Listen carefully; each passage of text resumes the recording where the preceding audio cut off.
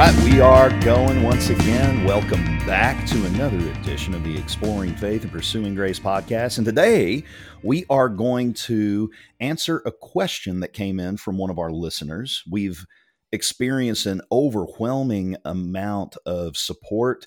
Our audience is growing every day. And for that, we thank all of you who are listening because you're sharing this. You're talking about it with your friends, with your brethren. And it's because of you guys, our audience is growing, and hopefully we'll be able to continue to reach people that need to hear this message of hope in Jesus and about the grace of God. So thank you all very, very much. Yeah, and I'm excited because of how wide-reaching this podcast is going. We have quite a few downloads from Australia, which I think is absolutely awesome. I would love to have an Australian accent. And instead, I have a Alabama accent. I have the worst kind that you could possibly imagine. I wouldn't say it's that's not the worst of all. I mean, you've heard some of those Cockney British accents. Blimey, those are I don't know. I mean, it may be pretty close to an Alabama accent, but I wonder how many Australians wish they had an Alabama accent. Yeah. That's the real question. That's the real burning question that we're seeking to answer today on this. No, that's not the question we're going to answer. Now, from time to time, what Kevin and I are going to do is we want to engage with the questions that you guys send to us. And I know Kevin's had people reach out to him and express to him the blessing that this has been. And there have been questions asked of him. I've had folks reach out to me and express their thanks for this podcast and this work and the good that it's doing for them and the renewing of their hope. For so many of us, we go through these seasons of hopelessness, and whenever we are knee deep in legalism, it's often really easy to lose that hope. And, I'm reminded of what Peter said when he said, always be ready to give an answer for the reason of the hope that's within you. Well, you can't give an answer for the reason of the hope that's within you if you don't have any hope within you to begin with. And the fact that people are finding hope in this Christ-centered approach to Scripture and life and faith it's so exciting for me just to see the impact that it's having as in this infancy of this project that we're undertaking. Well, and I think it's good too for, I'm honestly myself, I'm really enjoying doing this. This is, I think, very healthy for us to be able to publicly discuss this and have this platform. And it's a lot better than just having a quick article, because we want people to really feel connected, that it's more than just here's a few Bible verses, go and pray and read over these and come to your conclusion.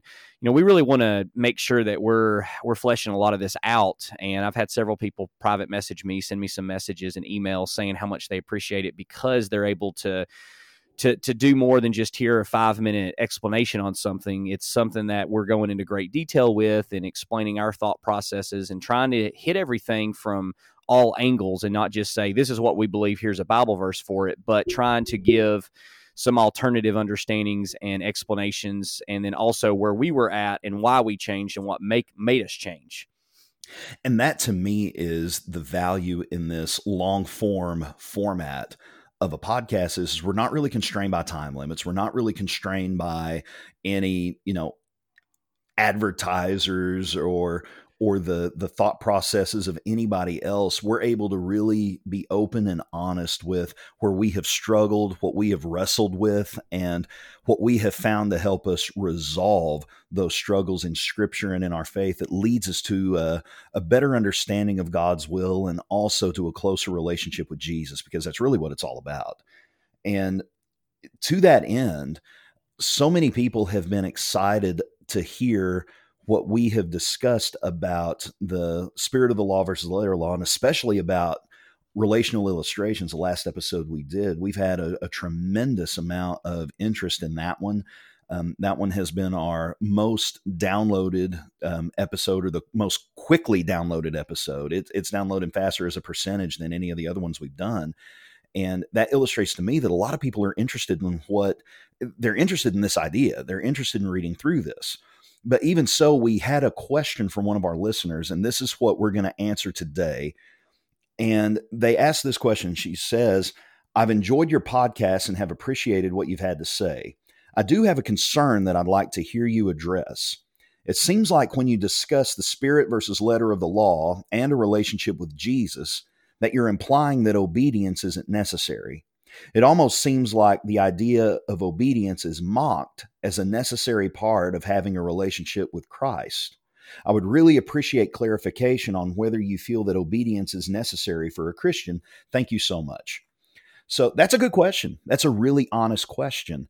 And I appreciate the straightforwardness of there. I mean, even the statement, it almost mocks the idea of obedience as a necessary part. I mean, that can be kind of strong language, but that's okay. I mean, there's nothing wrong with asking a question. There's nothing wrong with, coming to us or with anyone else. There should be nothing wrong with coming to any of your brethren with a question if that's a question that you're asking in good faith. There's a difference between questions that are asked as gotcha questions or people listening just to try to find some reason to mark Kevin and Lee. You know what? I'm going to listen to what they have to say so I can really tear them apart. And we're going to put them before the brotherhood and we're going to make them pay. We're going to tar and feather them and run them out on a rail. I'm sure we're going to have people listening with that, predilection, but that really demonstrates more of their heart than it does ours. But to ask a question like this in good faith, I really appreciate it. And I think it's a really good question because it's something we really didn't get into that much with the last episode. Yeah, it's a really fair question. And it's something that I myself struggled with at the beginning. And one of the main reasons why is because when you have a complete system shift in your thinking, that is going to change. It's going to be a lot more difficult to look at questions because now everything has shifted, everything has changed. And so before, everything had to do with just a quick book, chapter, and verse, and here's your Bible answer, and this is it. It's an open and shut case. But now that we have shifted, and if the listener who asked this question is thinking about shifting their mindset as well, it becomes scary. And it's a very scary thing when you have gone from a law-based understanding of God to a relationship. And one of the reasons is because when we have looked at things through the lenses of law, we actually polarized the difference between love and obedience. Instead of understanding that obedience actually is going to be a natural result of love, we polarized it. And we're like, well, if you're all about love, Kevin's all about love now. All he cares about is love, love, love, love, love. He cares nothing about obedience. And that was an accusation I got several years ago. And what that demonstrated, that comment, not the one you just read, but the one that someone made towards me several years ago, I said, well, what you're demonstrating is you believe there's a polarization between love and obedience. And that's something that never was distinguished between when you look at Scripture, is that obedience is always a natural result of love. Most people look at obedience as just a checklist, as we talked about last week. It's just something you're supposed to do. And so you can look at that checklist and say, because I did what was on this checklist, that must mean that I love you. And we see that Jesus, with the rich young ruler in Mark 10:17-22, responded by saying, no, just because you did the checklist doesn't mean you love me, because there are things not even on the checklist you should be doing that you're not doing. And it's those very things that have kept you from truly following me and loving me and having a relationship. And so I would begin by responding to that question, that it's a fair question. And I think it's a question everybody's going to struggle with at first when they're switching from a law-based approach to a relational approach. But my first response would be, love and obedience are never opposite. They're not in opposition to one another.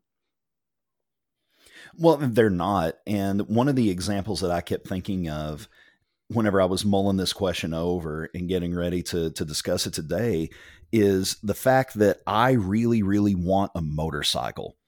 I had motorcycles whenever I was a kid, and I loved riding them from the time I was 11 till the time I was about 16, 17 years old. Love them. My wife is deathly afraid of motorcycles. She does not like motorcycles at all. One of the earliest memories she has of her biological dad is her mother picking gravel out of his back because he made the sound choice, and I say that sarcastically, to drink and then ride his motorcycle home. Alcohol and motorcycles don't mix. And her biggest fear is that if I get a motorcycle, that I will die and I will leave her alone to raise the 4 savages that are our children alone. She doesn't want that, and I don't blame her. Now, from a legal perspective, as the man of the house, I'm the authority of the house, and I can do what I want and go buy a motorcycle. Well, you're saying you can just do whatever you want. That's an accusation that you've heard and that I've heard bandied about whenever we discuss this idea. But I know my wife and I love my wife. And I don't want to cause her any consternation. I'm the kind of guy in our relationship, I'm going to do what I want to do a lot of times. If there's something I want, I'm going to go buy it. But I'm not about to go buy a motorcycle, even though I really want one, even though I would really enjoy it, because I know how that would hurt my wife. I know how that would worry her. I know how that would upset her. And for me to do that, if I were to go buy a motorcycle simply because I want it and simply because I have a right to do so, not only as a legal adult in a strict legal sense, but also as the husband or the man of the family, I can do whatever I want. If I go and do that, I'm not demonstrating love for her. I'm not showing love for her. So in my love for her, I'm going to acquiesce to her desire and I'm not going to buy it. To me, that's a really good example of how obedience works in a Christocentric or a love-centered, grace-centered framework. Yeah, and if you and I think I've discussed this on this podcast, I'm not sure if we have in one of the episodes before, but you always know that you're teaching grace properly when people respond by saying, "Does this mean we can do anything we want?" And the reason I say that. The reason I say that is because that was the response of many Christians when Paul preached on grace. And in Romans 6:1 and 2, for example, or Galatians 2:19-21, they were asking, can we continue in sin that grace may abound? In other words, can we do whatever we want to? Is that what you're saying? Now that we're Christians, can we just go out and live any kind of life? In fact, there was this idea that the more they actually sinned, the better, because that meant that the more grace they received. So why not sin more so you can actually receive more of God's grace? And Paul was correcting that mentality by saying, just because now you have freedom, that doesn't mean that's not a license to just go out and do whatever you want, because once again, that has to be tempered with love. And if you love someone, you're not just going to go out and do anything you want, everything you want, if you actually love that person. So when you look at passages such as Ephesians 2:8-10, we see that salvation is something that is going to bring about good works. You know, we're not saved because of our good works, but we are saved so that we can perform good works.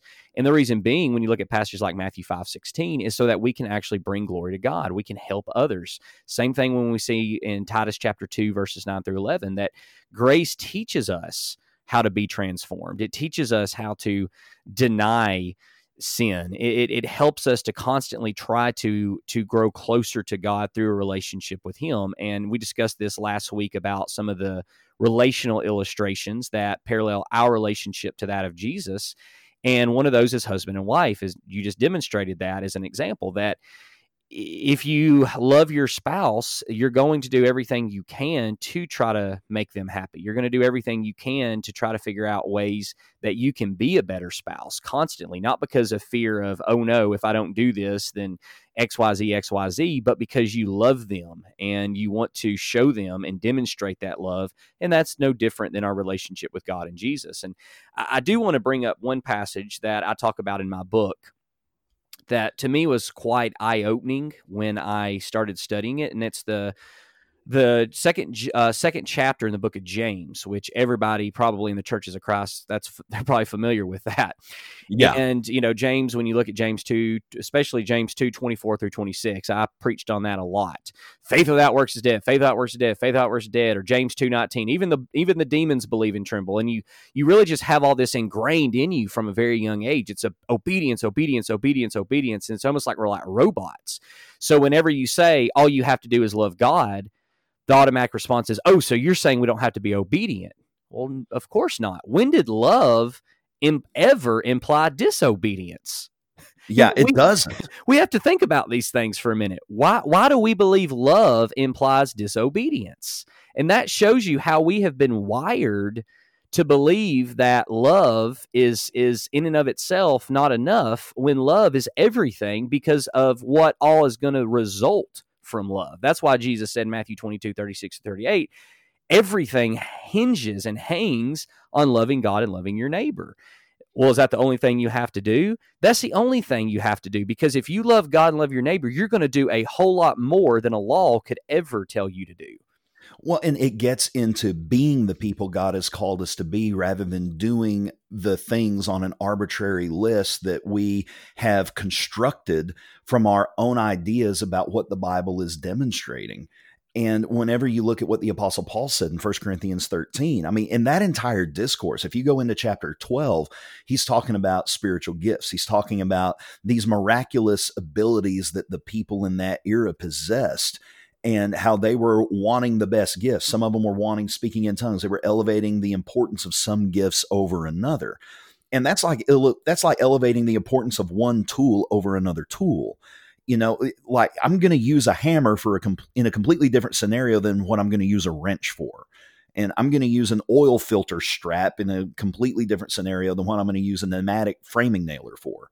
Different tools have different applications, but they were arguing over it. But the Apostle Paul in 1 Corinthians 13 says, none of that matters if you don't have love. If you don't have love, you have nothing. But we tend to downplay that idea in favor of a list. So whenever we see obedience through the lenses of love, we see that obedience is something that is required, but how we get there and how we demonstrate that obedience is different from the framework that is so often promoted in what we grew up under. I mean, you can't get around obedience. It is absolutely an essential facet of what it means to be a Christian, but it's not colored the way that we often think it is. Well, and I'm even careful, Lee, now with the way I even use words like essential and obligatory, because all of those things scream law. What's essential and what's not essential. What is mandatory, what's not mandatory. What's obligatory, what's not mandatory. Never once in my relationship with my wife have we used the word essential for what, it's essential. It's essential, Kevin, you clean the dishes. It's essential. Well, is it essential? I've never even thought of it that way because it's a relationship. It's to me, I like natural. It's not essential. It's natural. It's going to happen. It is once again, it goes back to that idea of polarization. And the reason being is because for myself, where I really struggled when I first started changing with this concept, I would go to passages like Hebrews 5, 8, and 9 that, God is, Jesus is the author of eternal salvation to all who obey him. John 14, 15, if you love me, keep my commandments. John 15, 14, you are my friends if you do whatever I command you. 1 John 5, 3, this is the love of God, that we keep his commandments, and his commandments are not burdensome. And we're just taking all these passages in isolation. I mean, even what is the totality of man? Fear God and what? Keep his commandments. And so we hear all of these things constantly, and we cherry pick all these verses about obedience, and then that becomes our driving force is obey, obey, obey, obey, obey, obey, obey. But the problem with that is we are looking at it in a complete opposite way. And so let me demonstrate exactly what I'm talking about here, because people once again are going to say, well, Kevin, you're saying that obedience is not important. You just said obedience is not essential. I'm saying that if you love someone, there's no way you're not going to have obedience. That's what I'm saying. And I think when you look at James 2, this will change your mind. I'm very confident, those who are listening. So James 2 is the works chapter. Everybody in the Churches of Christ who grew up in a legalistic way is very familiar with James chapter 2. And not just those in the Churches of Christ, anyone who grew up in this fundamental idea of obedience, obedience, obedience, they're very familiar with James 2. And when you look at James 2, there's a couple illustrations that he uses. One of those illustrations is Abraham sacrificing his son Isaac. Now, here's what's interesting about it. When you look at this passage, it says that it wasn't until after his work that his faith was completed, and then it could be said that he was found righteous. Okay, so the argument made is you have to actually have obedience in order to prove your love to God. I'm going to explain to you, not only is that not true, but James 2 proves that's not true, and here's how. When you look at James 2, the whole premise of James 2 is if you have love, you will be willing to have works. That works are going to be a natural result of your love, and that is going to demonstrate that you do love someone.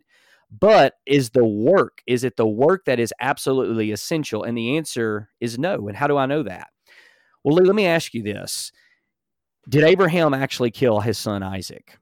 No, he didn't. How then could James say that it was Abraham's killing of Isaac that justified him when he didn't even go through with the actual action that supposedly justified him?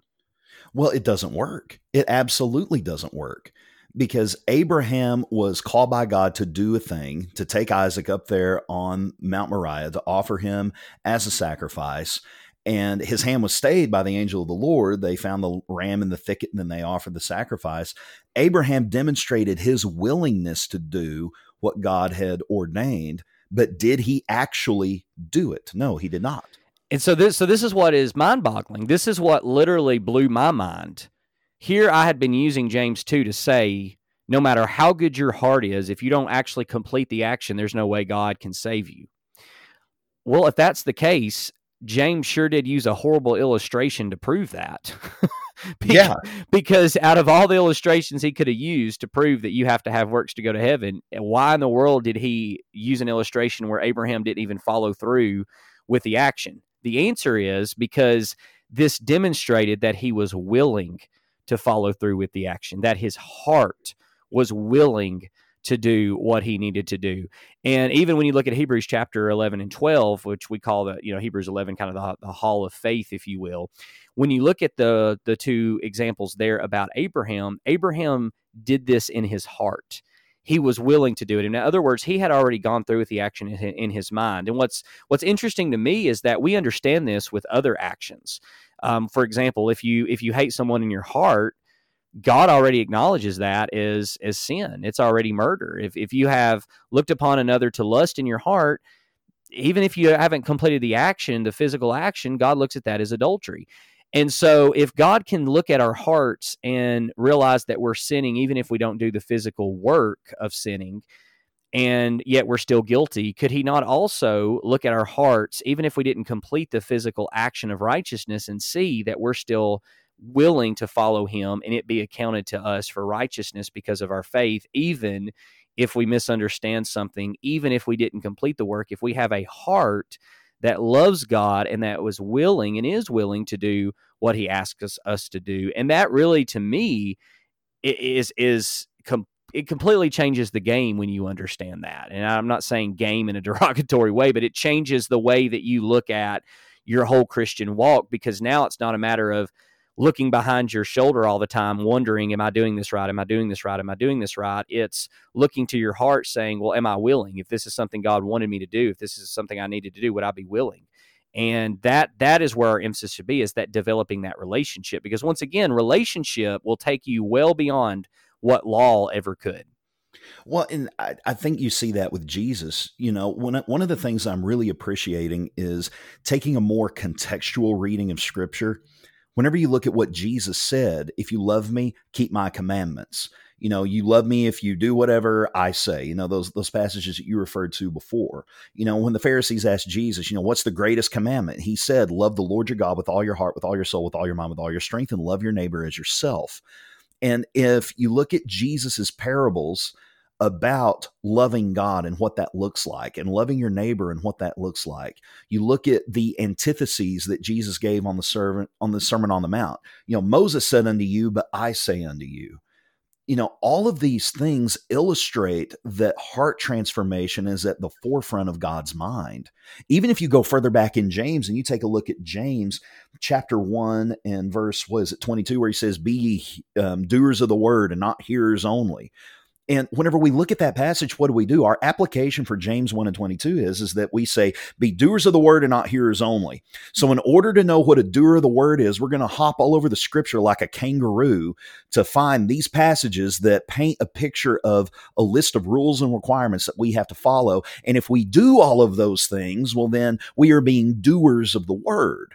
But that takes what James says out of context, because whenever James says, be doers of the word and not hearers only, that's a statement James is making at the outset of his letter. That is his grand thesis statement for the entirety of his epistle.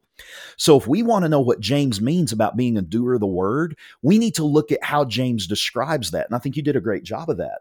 But he goes on in verses 21, he says, lay aside wickedness and filthiness and meekly receive the implanted word. In verses 23 and 24, he says that a doer, or one who isn't a doer, forgets what kind of man he is. So even James is putting the emphasis on being a different kind of person rather than doing a rote list of arbitrary rules and regulations.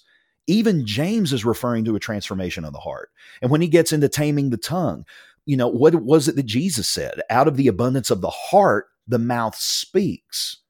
In everything that James describes, all of the things that he alludes to in the remainder of his book, he's talking about being a doer of the word, and being a doer of the word means being transformed and having your heart renewed. And now I'm preaching.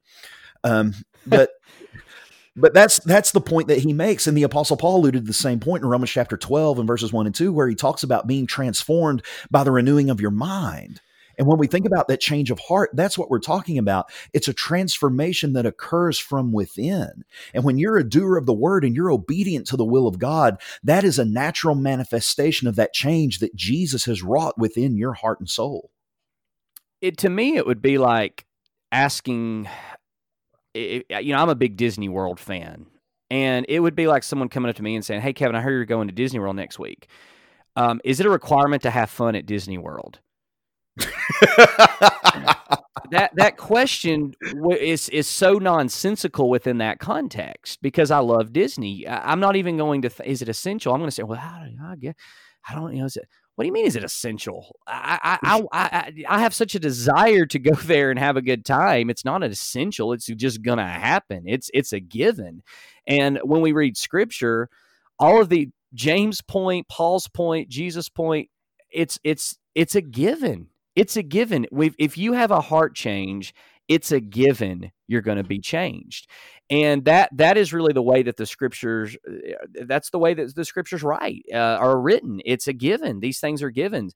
And my wife, Bethany, and I were talking about this because she was listening to our last podcast. And one point that she brought up and I thought was interesting is she said that we really emphasize the idea of legal certainty and how that can breed arrogance. But at the same time, when you view things through the lenses of law, the problem is that you're constantly doubting.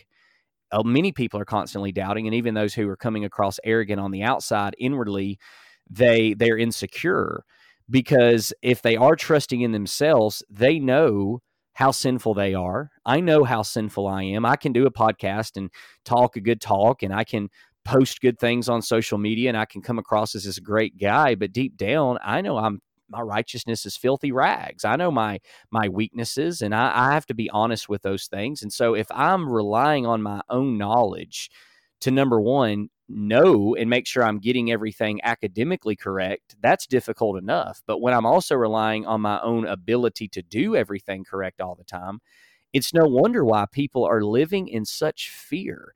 People are living in such hopelessness that they really believe that there's no way they can go to heaven.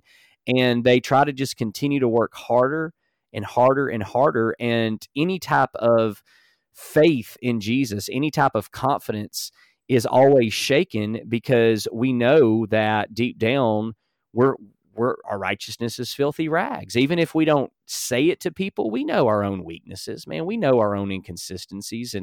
And that's why we cannot rely on this law-based legality. And even the question that was asked by the listener, there's a sense in which you can tell there's a lot of uncertainty in that question. Does that mean we can do anything we want to? And while that question may sound like it's coming from a more legal based perspective, there's also a lot of uncertainty in that question, because it's this idea, well, what do I have to do and what do I not have to do? Whether the person who asked it realized that there is a lot of sense to that, because what's happening is when you begin saying there is no list, it rocks your legal certainty. And it's like, wait a minute. So like, what do I absolutely have to do to go to heaven? What do I not? Yeah. And it's not being asked, and there's no doubt from her perspective, it's not being asked in a smart aleck way, because I asked the same thing. It's like, well, what am I supposed to do then? What do I have to do? What do I not have to do? Well, it begins by changing your approach in the way that you're looking at things. Yeah, paradigm shifts aren't easy. And to me, this is one of those things that even demonstrates just how deeply rooted this sense of legalism can be, and how hard it is to move past that, because we get it in our minds. Well, obedience means I'm keeping an arbitrary list of rules that have been inferred from a series of inferences from the Scripture. But if that list isn't the means by which I approach God and draw near unto Him, what does obedience look like? because we have been so conditioned, like you said earlier, we have been so conditioned to view obedience as keeping a list that we have a hard time conceiving of obedience in any other way. So for the time being, for the time that we have left, because we really did want to focus on trying to keep this short, is I would like to talk about the list of things that our people commonly look at and how those are approached through a lens of obedience, if that's okay, or through a lens of obedience in trust and in grace. Yeah, kind of And the difference of how we look at these things compared to how we used to look at them. yeah, and I think that the big ones that we could talk about would be the assembly, the Lord's Supper, singing, giving of our means. All of those things are part and parcel with what we do. Those are ingrained within the culture of our movement, with the culture of our people. And the way that I used to look at the assembly is probably exactly the same way, or very similar to the same way you used to look at the assembly. We assemble, this is the old way that I used to think about it. We assemble on the first day of the week because Hebrews 10 and 25 says that we need to not forsake the assembling of ourselves together as the manner of some is, but so much more to stir up love and good works as we see the day approaching. And we know that the assembly took place on the first day of the week from Acts chapter 20 and verse 7. Being the disciples came together on the first day of the week to break bread. And we see that the purpose was to come together for the sake of observing communion. So because I have a command here that I need to assemble with the saints, if I forsake the assembling, then I've sinned. Would you say that's a fair approximation of, and that's a quick version? I mean, there's more to it than that. But would you say that that fairly encompasses that old way of looking at it? Yeah, that's exactly the way I looked at it, and that's the way that a lot of people have looked at it, especially during the COVID-19 pandemic. And it's interesting because I was reading yesterday some different comments from churches, and actually that I used to associate with, and where I used to preach, not actually full time, but where I had done some public speaking and some guest speaking. And I was just looking at some of the comments that these churches were making on social media, and one of them was how they actually said we were one of the few faithful congregations left in America because we decided not to close our doors at all during this time, and that all other churches who did show that they have a complete disregard for God and his commandments.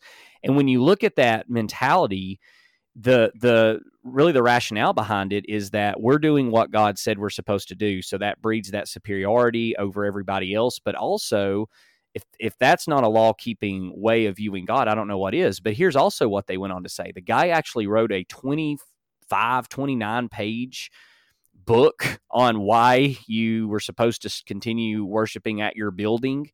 And that nothing should have changed during the COVID-19 pandemic. I mean, literally, he wrote this it was like this small booklet. He called it an article, but it was like 25 to 29 pages.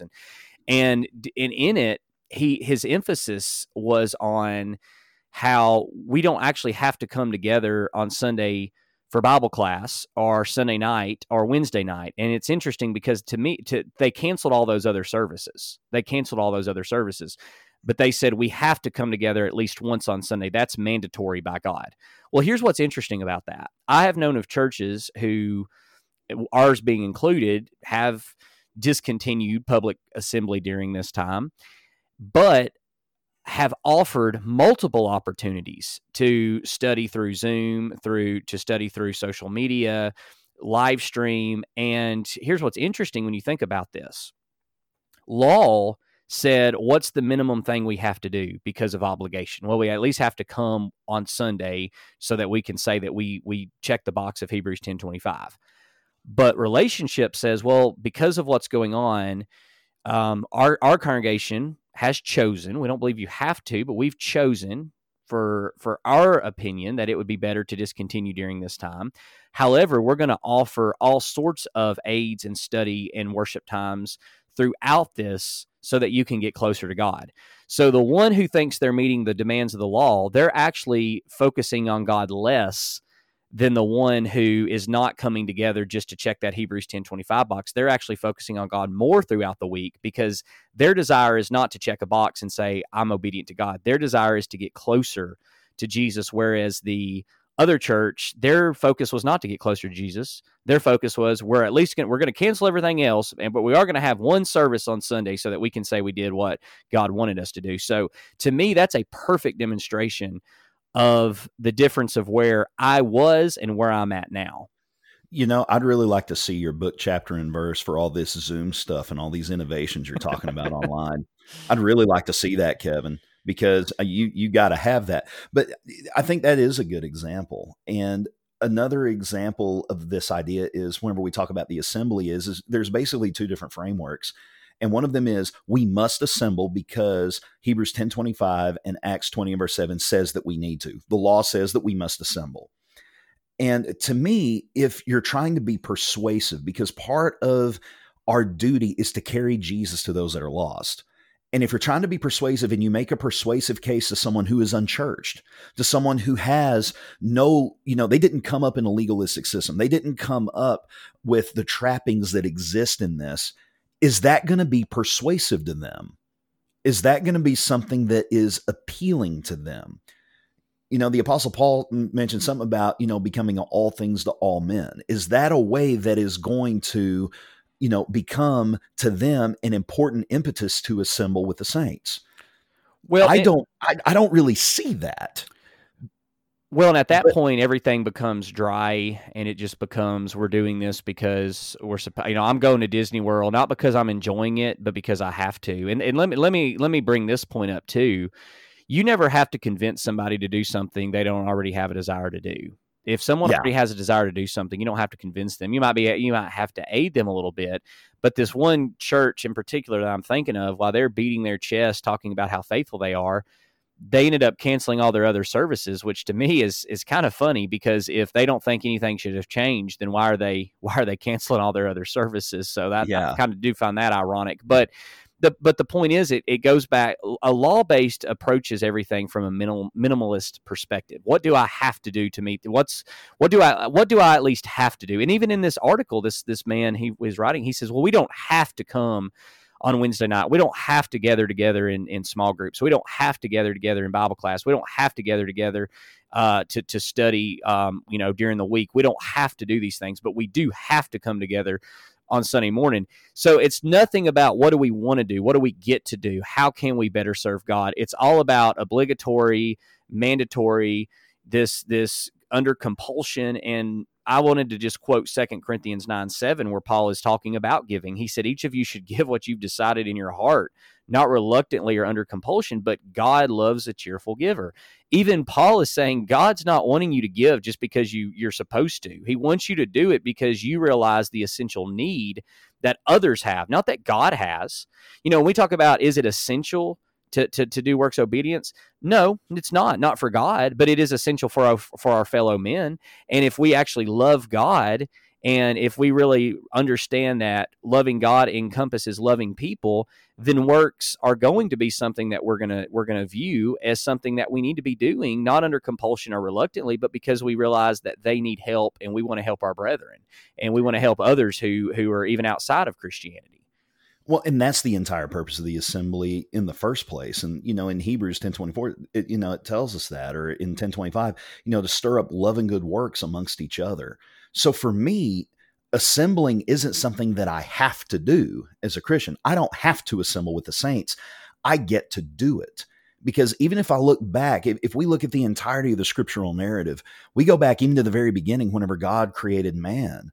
Why did God create Adam and Eve and place them in the garden? Because he, from my perspective, and what so many other scholars throughout the centuries have said, is because God desired to express his love. He has such a superabundance of love that he wanted someone to share that love with and to express that love to. And he makes Adam and Eve in the garden, and he draws near unto them in the garden and walks with them until they sin and the fall occurs. Well, then in Exodus, the entire system of Passover was a system by which God calls them to himself, where they can commune with God once again, where they can remember what God had done for them. But in the temple and all of the tabernacle rituals and all of the temple rituals is God calling his people to be close to him once again. In the Sabbath, you have God desiring his people to share with him in his rest. And whenever we assemble on the first day of the week, it's what so many of our people and preachers have called a divine appointment. Not in a legal sense that it's God's, put it in his timekeeper, in his calendar app, and you have to be there. You're insulting God. But God desires his people to draw near unto him And who wouldn't want to do that if someone loves God?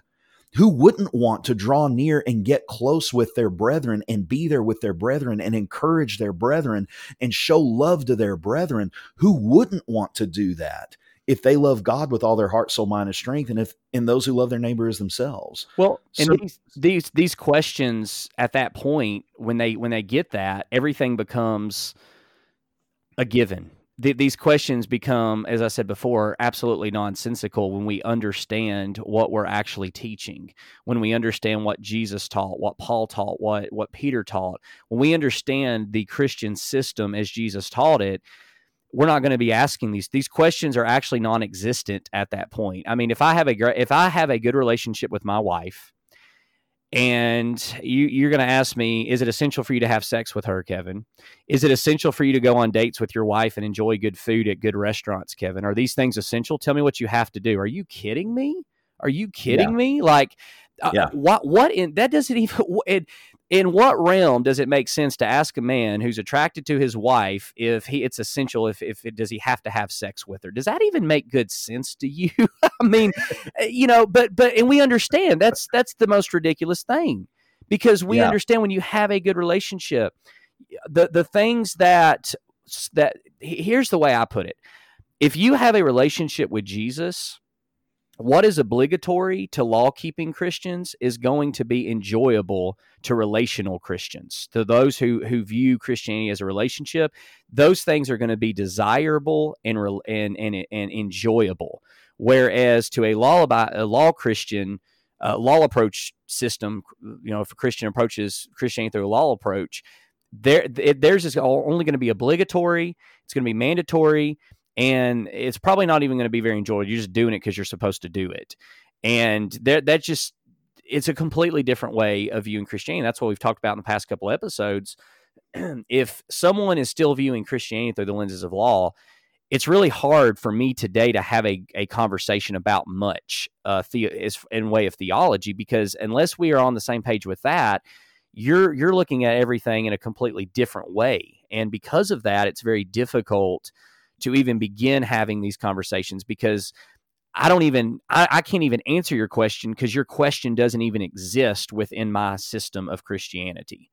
Yeah, we assemble because we love God and we love our brethren and we want to see them. We observe the Lord's Supper because we see God calling us to commune with him, to remember Jesus, to look back on what he did for us and the import of his sacrifice.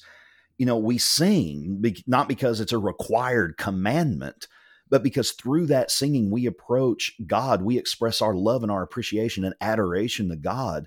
We encourage our brethren. We show our love to our brethren through those songs. We give of our means. We don't give of our means because it's a required commandment. We give of our means because we recognize the good that the church can do with those funds. We recognize the needs that giving and that contribution can meet. And it doesn't really change a lot of the functional approaches that take place as it relates to obedience, but it just changes the method by which you arrive at that conclusion. And like you said, it makes it more enjoyable. And I really love what you said in one of our last episodes, where you said, we have freedom in Christ, but not everyone enjoys their freedom.